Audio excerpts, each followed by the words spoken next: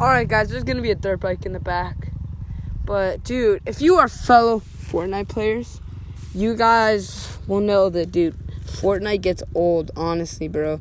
Like, if you're doing bad, you just get so fed up. And this is for my Fortnite listeners, if there is any, because I know only a couple of you guys listen. But, dude, I've been playing Fortnite so much lately, and I've been enjoying going outside so much more. I'm out here, like, in the country, riding my dirt bike with my friend, and just, like, hearing the birds chirp, and the wind blowing through my hair, and the brush, seeing all the brush move, falling off my dirt bikes a couple of times, it's pretty fun. And it just makes you, like, honestly, guys, Fortnite is not gonna get you anywhere in life. So just, like, I just want you guys to realize that. Like, he just fell off his bike right now, he's a retard. But anyways, I just want you guys to realize that Fortnite isn't gonna do you anything. I mean, are you streaming? Are you making YouTube videos? Most likely not.